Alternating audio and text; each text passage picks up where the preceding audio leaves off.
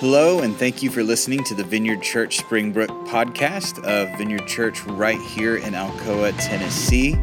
If you haven't already, you can check out our website for more information about our church or find our audio archive with all of our previous messages at www.vineyardchurch.us. You can also subscribe on Apple or Google Podcasts. Now, let's hear this week's message. Our scripture reading for today comes from John 13. Before the Passover celebration, Jesus knew that his hour had come to leave this world and return to his Father. He had loved his disciples during his ministry on earth, and now he loved them to the very end. It was time for supper, and the devil had already prompted Judas, son of Simon Iscariot, to betray Jesus. Jesus knew that the Father had given him authority over everything, and that he had come from God and would return to God. So he got up from the table, took off his robe, wrapped a towel around his waist, and poured water into a basin. Then he began to wash the disciples' feet, drying them with the towel he had around him. When Jesus came to Simon Peter, Peter said to him, "Lord, are you going to wash my feet?" Jesus replied, "You don't understand now what I am doing, but someday you will." "No," Peter protested, "you will never wash my feet." Jesus replied, "Unless I wash you, you won't belong to me." Simon Peter exclaimed, "Then wash my hands and my head as well, Lord, not just my feet." Jesus replied, "A person who is bathed all over does not need to wash except for the feet, to be entirely clean. And you, disciples, are clean, but not all of you." For Jesus knew who would betray him. That is what he meant when he said, "Not all of you are clean." After washing their feet, he put his robe on again and sat down and asked, "Do you understand what I was doing? You call me teacher and Lord, and you are right, because that is what I am. And since I, your Lord and teacher, have washed your feet, you ought to wash each other's feet. I have given you an example to follow. Do as I have done to you." Hello, if you don't know me, my name is Erin Britt, and I'm the youth and preteen pastor here at Vineyard Springbrook. That means I hang out with kids 3rd through 12th grade at youth groups or track meets, in backyards or at recitals, or honestly anywhere I can find them, in hopes that they will discover Jesus and the love that he has for them. It's a job I never imagined having and that I love so deeply. Getting to spend time with students, watching them blossom into knowledge and wisdom and truth, is an incredible thing to get to witness.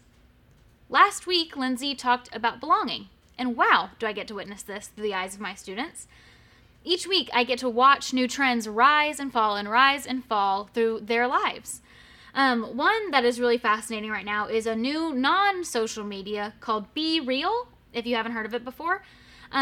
You get notified once a day at a random time to take a picture of you being real, where it'll take a picture of the front and the back from your phone, which feels revolutionary, and then it'll post it to all of your friends, which kind of does still make it feel like social media, especially whenever we then take those pictures and then post them on all the other social medias. But, what do I know? When I notice these trends lasting for longer than about a week, I usually ask one of my friends, "Hey, why are you doing this?" The response I usually get is, "Well, I don't know, that's what everyone else was doing," which I know isn't a great answer, but honestly, if you want some unsolicited parenting advice from someone who isn't a parent, if the worst thing your kid is doing is following Instagram trends and you're just because everyone else is doing it, you are doing a great job. Phenomenal. They are hoping to belong in wonderful and silly ways. And I can laugh at all the things the students around me do to belong, but I also see the need to belong in myself. If you don't know, I'm a Blount County transplant. I grew up in Murfreesboro, Tennessee, went to Knoxville for school, and then decided to stick around. Growing up, I lived in this incredible neighborhood where my house was on the corner, and there were 5 other houses, and all of our backyards faced each other. There were countless giant kickball games and dodgeball games and cookouts and all of the incredible things. One of my favorite memories, still to this day, is staying out to a very late 9 p.m., playing jailbreak with all of my great friends, and my parents ordering pizza for all of us to eat. Another one was a time a storm came through our town and knocked out all of our power. So all of our parents decided, hey, we're not doing anything anyways. Let's go outside and cook out, because that's what we're going to do anyways. Even though the power came back on pretty early in that night, we all stayed outside together. You can imagine the longing for community that this neighborhood and the stories I could spend days telling you built into the person that I am. This is how I always imagined life being. That you asked your friends to be your friends, and that was it. They said yes, and you always had a house to go to, always had a place to show up, always had something to do. To my surprise, though, that isn't how life is forever. If any of you have moved to a different city as an adult, or probably as a kid as well, you know how difficult it is to feel like you have found people you can call yours. Since childhood, I find a repeated pattern in my life that I am surrounded by community, but don't have a friend. It all seemed simple until it wasn't anymore. The issue is that I believe in friendship, because I've experienced it in all of its grace and glory. So I have to ask myself where the not so simple leaves me. In the scripture we read today, we see Jesus taking his last moments with his friends, his people, the people he was going to be leaving to carry on the gospel, and he was taking a moment with them. If I was Jesus, I would have been terrified knowing these people and their stories, but he wasn't. What he did was he took them in, took off his robe, put on a towel, and fighting against some protests from Peter, individually washed each of his disciples' feet. He took the dirty feet of the people he had been walking with, washed them, dried them, and told them to do as I have done to you. In the doing as he has done, I always pictured myself serving people, into walking out and finding the dark and hard parts of anyone else's life and scrubbing them clean. And that is so normal to me. I find that unintimidating. I am really, really comfortable doing that. The part that I'm skipping, though, in thinking that, is the sentence before. The part I don't think I ever actually read or listened to from Jesus' instructions is that he asked his disciples to wash each other's feet. He didn't tell them to go out and wash a random person's foot. He asked them to wash each other's feet. If I ask you in your home or wherever you are to wash each other's feet of the people you're around you, that means that all of us would be taking our shoes off and getting our feet scrubbed by someone we might know well or might not know as well. I don't know about you all, but that is 1,000 times more terrifying to me. Asking me to walk into the hard and scary of someone else's life, I am in, I am ready, I am prepared. You ask me to see the dirty in my life, I want to run and hide.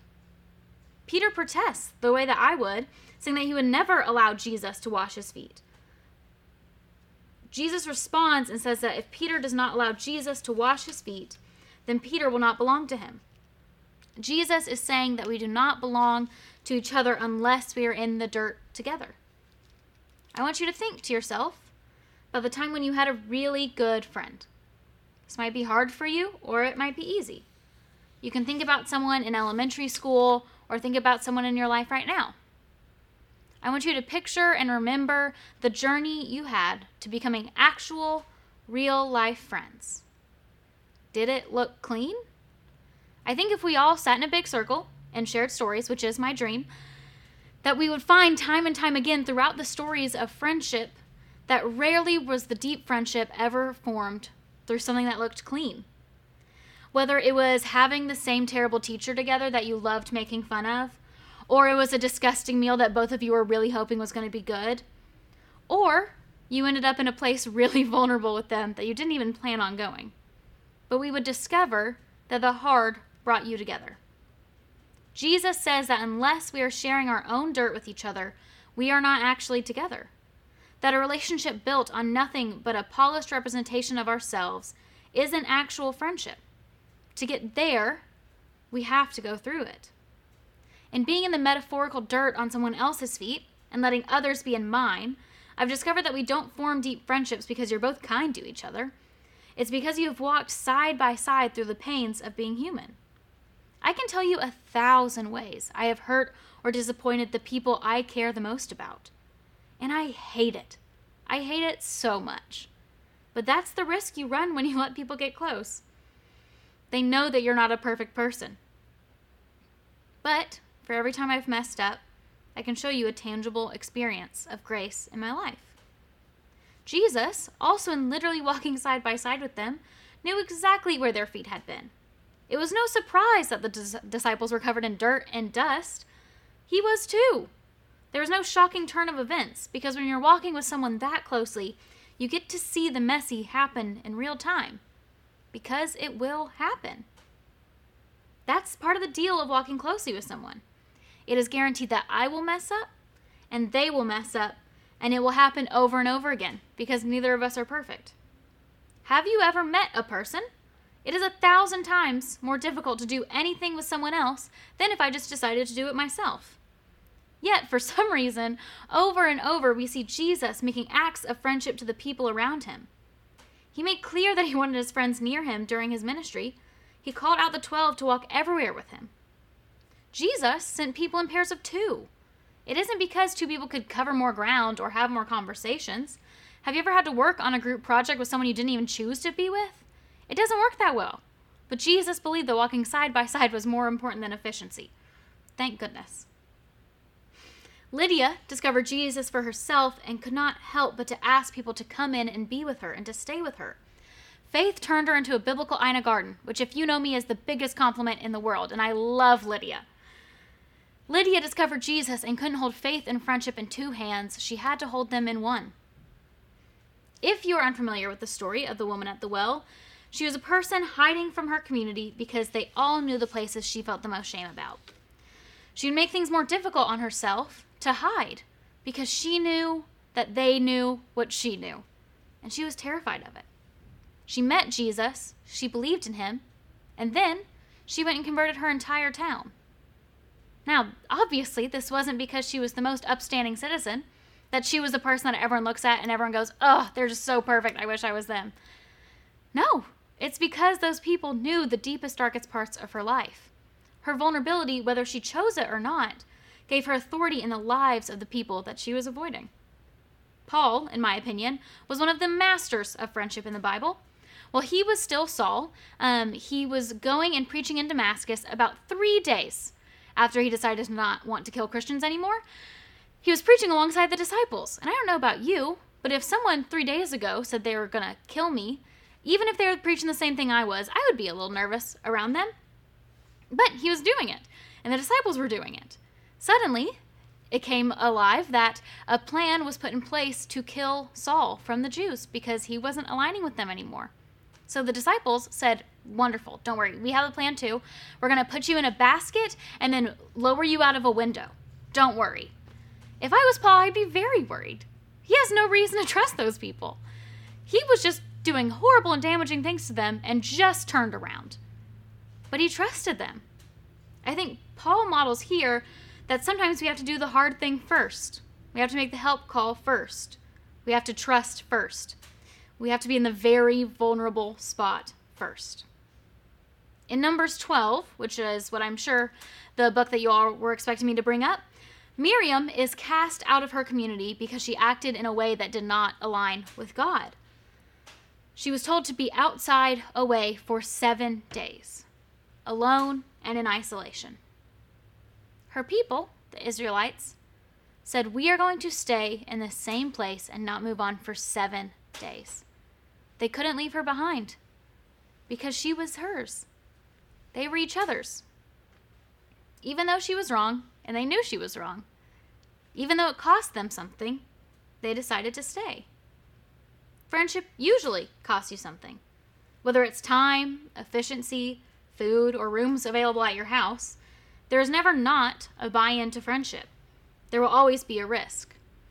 I cannot tell you how many kind parents have come to me and said, "I would love for my kid to join the youth group or your Bible study, but they are terrified to come."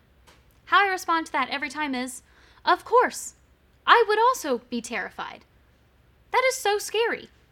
Going into a place where I don't know the people my age that I'm going to have to talk to, where I don't know what's going to happen, and I also don't know what the crazy youth pastor is going to say.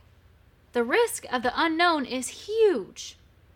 Moving into this town, where friendships and histories run long and deep, it has been a risk I've had to take over and over to put myself out there to desperately try to make friends.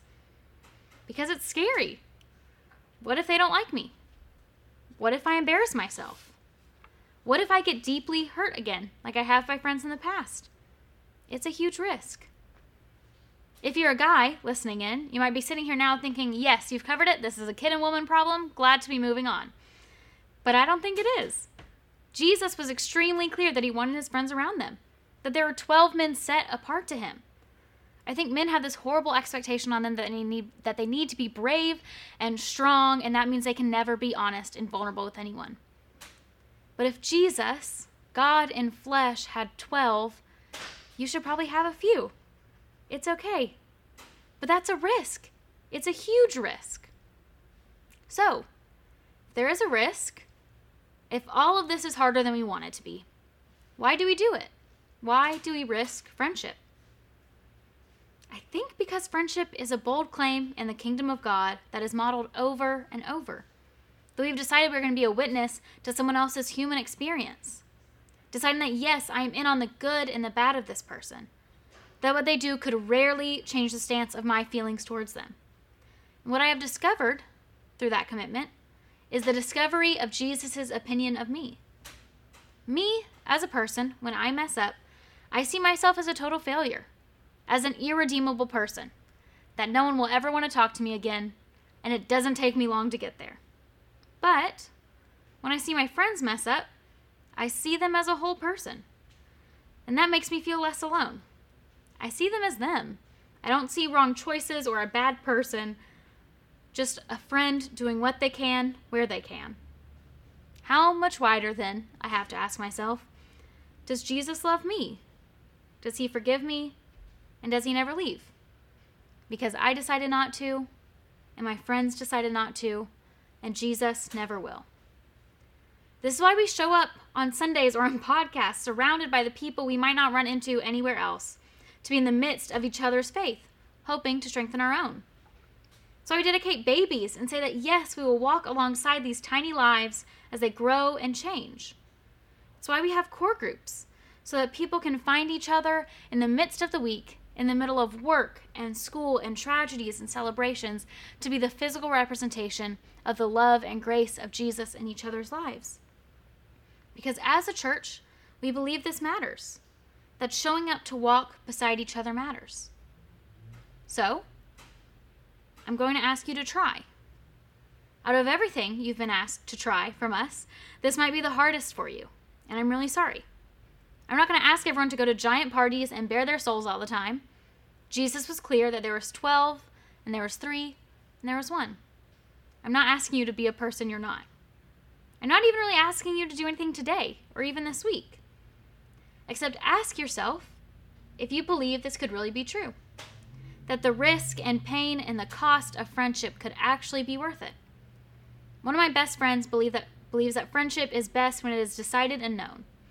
She will verbally, out loud, ask if people want to be her friend, just like we all did when we were kids. She asked me 6 years ago, and we haven't stopped being friends since. I think she figured out the secret, that when you say it out loud, it's a little bit harder to back out of.